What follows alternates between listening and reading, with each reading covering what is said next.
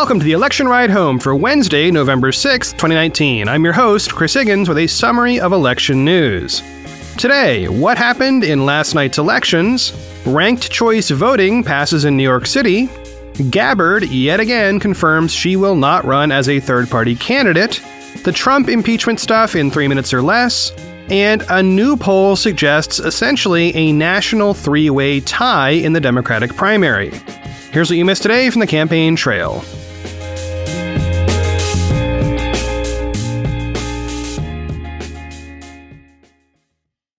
First up today, a bunch of U.S. states held elections last night, so let's run through the major outcomes and one minor outcome.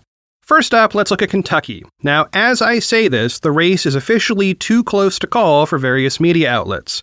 But it appears that Democrat Andy Beshear has won the race for governor. Beshear declared victory, while incumbent Republican Matt Bevin so far refuses to concede. With 100% of the votes in, Beshear has a lead of just 5,333 votes. That's about 0.4% of the total votes in the statewide election. By the way, that's a great example of why turnout matters. And in Kentucky, there is no mandatory recount law, though Bevin does have some avenues open to examining the math in the vote counts, so I would expect him to do that in the coming days. Next, the legislative election in Virginia was a major win for Democrats. Reading from a CNN article by Eric Bradner, quote, "In Virginia, Democrats won majorities in both the House and Senate, giving the party full control of the state's government and solidifying what had once been a swing state as a stronghold for the party. Their wins opened the door for new gun control laws, an increased minimum wage, and other progressive measures that Republicans had previously blocked." End quote. Virginia now appears to be a solidly blue state. Well, technically it's a commonwealth, but still, same thing. The last time Virginians voted for a Republican for president was back in 2004, and now Democrats control the governor's seat as well as the entire legislature. There's also one side note in that Virginia election which has to do with Julie Briskman. She won her race last night to become a supervisor in the Algonquian district in Loudoun County. You may vaguely remember Briskman because she lost her job in 2017 for flipping the bird to the presidential motorcade on its way to a golf course. That act was caught in a photo that circulated at the time. The job she lost was at a private company, and now she's working for local government. So Supervisor Briskman, welcome to public service. And then there's Mississippi, where Republicans retained control of the governorship. The incumbent, Phil Bryant, was term limited, so Lieutenant Governor Tate Reeves faced off against Democrat Jim Hood, who is the Attorney General. Reeves won handily with more than 52% of the vote. Reading again from CNN, quote, "The race was in part a referendum on expanding Medicaid. Reeves, an anti-spending conservative, said he would continue the state's rejection of an expansion under Obamacare, while Hood said he would expand Medicaid to cover an additional 100,000 people. End quote. And I mentioned Louisiana in the outro yesterday. We're still waiting on some future elections to figure out the governor's race there, and I will keep you posted when those happen.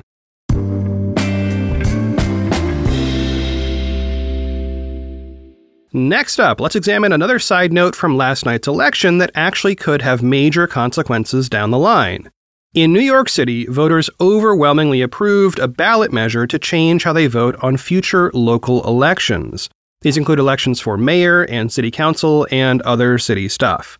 Okay, so what is it they approved? Well, it's called ranked choice voting. It's fairly simple in concept. Ranked choice voting allows you to vote for multiple candidates in the order you prefer them. So let's use some Democratic candidates who have dropped out as possible examples. So let's say you really want Senator Kirsten Gillibrand to be president, but you'd be okay with Beto O'Rourke, and you'd also be semi-okay with Seth Moulton. Okay, so on your ballot, you would mark Gillibrand as your number 1 pick, then O'Rourke would be number 2, and Moulton would be number 3. In the New York system, you could go all the way to 5 candidates if you want to, or you could just put 1 if that's all you like. When the votes are counted up, obviously the first choices are what matter most. But what happens next is where it gets cool.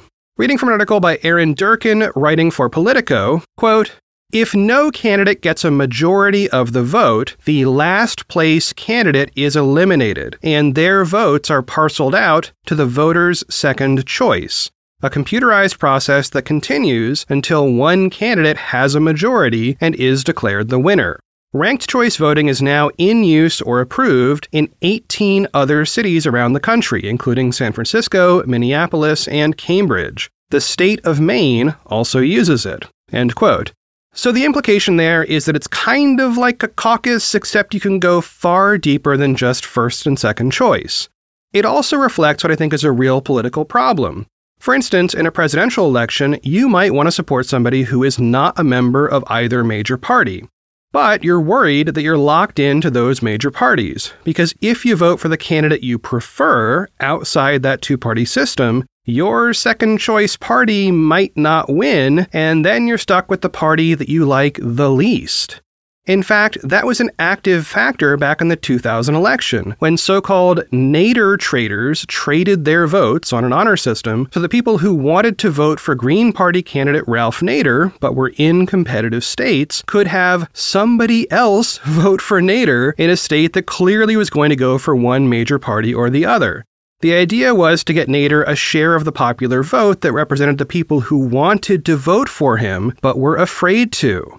The trading system isn't exactly an awesome idea, but it does point to a real problem. We, as voters, often do have a list of people we'd be okay with voting for, but the current U.S. voting system says pick one, and that's all you get. That's part of what locks us into a two-party system. The effect of third parties tends to be as a spoiler for the dominant parties, so people are afraid to vote for them. And by the way, the candidate in the Democratic primary most associated with this idea is Andrew Yang. He's had a policy paper up on ranked choice voting for many months now. Reading here from a press release emailed by his campaign. Quote, "Yang has long advocated for ranked choice voting, which allows voters to fully state their preferences by ranking their favorite candidates. Voters don't have to pick the lesser of two evils. They can express their opinion on all the candidates on the ballot." End quote. The press release also said that Yang himself would vote yes on the measure in New York. So that happened, and it passed, and now we will see what the largest ranked choice voting city in the U.S. does with its new system. We've already got this system in action in Maine for federal elections. So if more states and large cities get on board with this, it really could change how our elections work. And I think that would be a positive change. All right, there is a video in the show notes by CGP Grey explaining ranked choice voting, which is also called the alternative vote. If you're curious about this stuff, I strongly recommend you check out that short video. It uses a hypothetical election between animals to explain the system and the math behind it, showing how these effects play out in an election. I also tossed a link in there to an NBC News video which does something similar, but actually goes to Maine to talk to real people who use that system right now.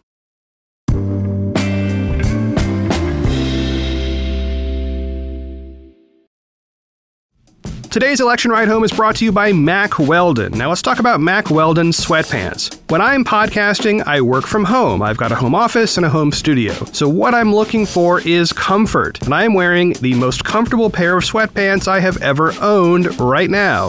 They are from Mack Weldon.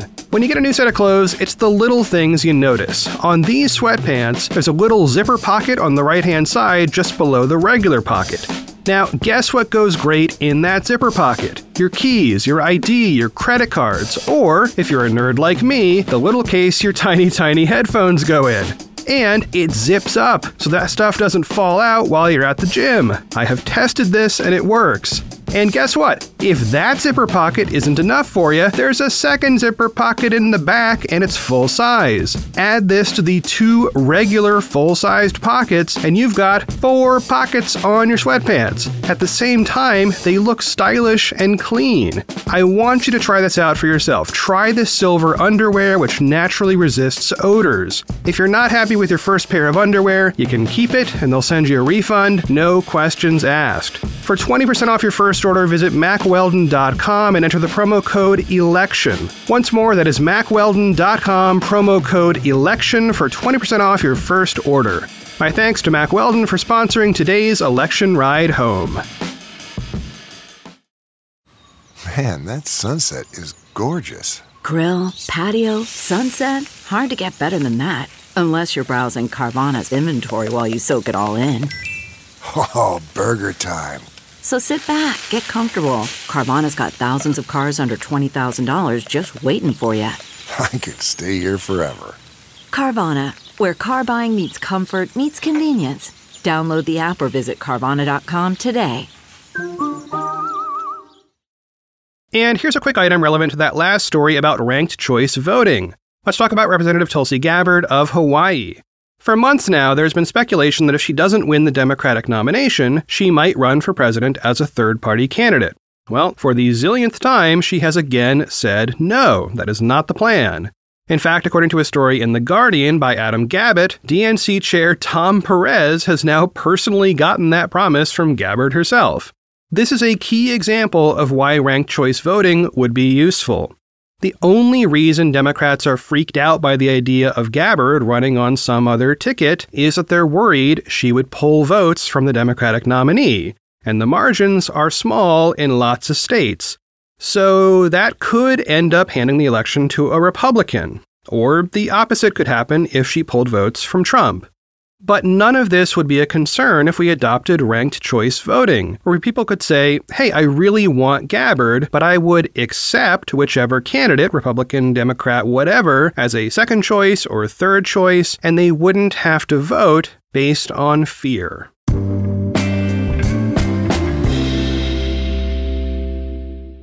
And now the impeachment news in 3 minutes or less. First up, EU Ambassador Gordon Sondland did something rather unexpected. Reading from Jonathan Chait, writing for New York Magazine's Intelligencer, quote, Sondland testified earlier this month that while he knew President Trump was withholding a meeting with Ukraine's president as leverage for investigations of Trump's domestic rivals, he did not know military aid to Ukraine was also held up. But then, acting ambassador to Ukraine, Bill Taylor, testified that Sondland repeatedly told him that both the meeting and the aid were contingent on the investigations. So this week, Sondland returned to the House and refreshed my recollection, as he put it, end quote. Sondland's memory has improved since his October 17th testimony. In a statement, Sondland wrote that he now remembers a conversation in which he himself confirmed the military aid quid pro quo to Andrei Yermak. Now, Yermak is a senior aide to President Zelensky of Ukraine. This is a substantial reversal because it confirms the Taylor testimony and refutes previous statements that there was no quid pro quo involving military aid in exchange for an investigation of the Bidens. Okay, so aside from the Sondland revelation, there was some more big news. Reading here from Manvi Singh, writing for The Guardian. Quote, lawmakers also released testimony from Kurt Volker, the former special envoy to Ukraine. It revealed that Volker sent a Ukrainian official the script that Trump wanted the Ukrainian president to read, announcing an investigation into the energy company Burisma, which employed Joe Biden's son Hunter, and a conspiracy theory about the 2016 election, all via text message. End quote. Okay, moving on. Today we expect actual new testimony from a person who will show up. Reading from Matthew Lee, writing for the Associated Press, quote, the State Department's third-ranking official is expected to tell Congress that political considerations were behind the agency's refusal to deliver a robust defense of the former U.S. ambassador to Ukraine. People familiar with the matter say the highest-ranking career diplomat in the Foreign Service, David Hale, plans to tell congressional impeachment investigators on Wednesday that Secretary of State Mike Pompeo and other senior officials determined that defending Ambassador Marie Yovanovitch would hurt the effort to free up U.S. military assistance to Ukraine. End quote. And next up for testimony is Mick Mulvaney. He is acting chief of staff to President Trump and has been invited to testify on Friday. Based on recent trends for White House officials, nobody expects him to appear.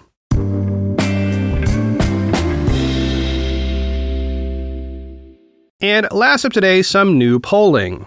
A Monmouth University national poll came out right before I recorded this, and it does not move the needle for any candidates trying to get into the November or December DNC debates. At the same time, it does offer some support for the ongoing media narrative of a three-way race at the top. As always, margin of error first. It is plus or minus 5.3%, which is a little high because the overall sample size is a little low. But anyway, Monmouth is a well-regarded pollster, so here we go. Reading from a summary of the poll in Politico by Zach Montalero, quote, "The Democratic primary has no clear leader," a new national poll conducted by Monmouth University shows, with former Vice President Joe Biden and Senators Elizabeth Warren and Bernie Sanders locked in a tight race. In the poll, a full 2/3 of voters back one of the top three candidates. Biden and Warren are each at 23% support, while Sanders is at 20%. No other candidate is in double digits, a clear dividing line between the top three candidates and the rest of the field. South Bend, Indiana Mayor Pete Buttigieg sits at 9%, Senator Kamala Harris has 5%, and Senator Cory Booker and Andrew Yang are at 3% each. All the other candidates are below that mark." End quote. All right, so there's that, but the other key item from this poll has to do with electability. As time marches ever closer to actual voting, voters are taking a closer look at the candidates and trying to sort out whether they feel these people could win in a general election. Reading once more from Politico, quote, "Warren and Sanders were both able to close an electability gap in the mind of voters between themselves and Biden. Democratic voters were asked to rate on a scale of 1 to 10 a candidate's likelihood of defeating President Donald Trump. Biden's average score was 7.3, while Warren's was 7.1 and Sanders was 7.0. Biden's average score slightly decreased since a Monmouth poll asked that question in June, while both Warren and Sanders' score increased." End quote. So, we have three candidates with pretty similar polling, very similar electability numbers, and 89 days until the Iowa caucus. So I'm beginning to think that a three-way split coming out of Iowa is a pretty strong bet this year. Well, that is it for one more episode of The Election Ride Home. I have been your host, Chris Higgins. You can always find me on Twitter at Chris Higgins. Well, it's a quiet week for me in Portland. Now, I haven't mentioned this in the past few days, but we have been fogged in for days. Low visibility, heavy fog. It's a little like a Stephen King novel out there. This is not a normal situation for us in Portland. This ain't San Francisco. But somehow the universe has put water in the stagnant air and just kinda left it there. Outside, we are faced with a soul-crushing, murky gray nothingness washing over the few remaining leaves on the trees and making every surface slick and gross and mossy. Not exactly the fall beauty you might hope for. Having said that, wow, it sure is cozy to warm up by the fire and read a book or listen to a nice podcast, and do not look out the windows. Ugh. As always, thanks for listening, and I will talk to y'all tomorrow. Support for this podcast and the following message come from Corient. Corient provides wealth management services centered around you. They focus on exceeding your expectations and simplifying your life. Corient has been helping high achievers just like you enjoy their lives more fully, preserve their wealth, and provide for the people, causes, and communities they care about. As one of the largest integrated fee-only registered investment advisors in the U.S., Corient has deeply experienced teams in 23 strategic locations. Corient has extensive knowledge spanning the full spectrum of planning, investing, lending, and money management disciplines. Leverage Corient's exclusive network of experts to craft custom solutions designed to help you reach your financial goals, no matter how complex they may be. Real wealth requires real solutions. For more information, connect with a wealth advisor today at Corient.com. That's Corient.com. Corient.com.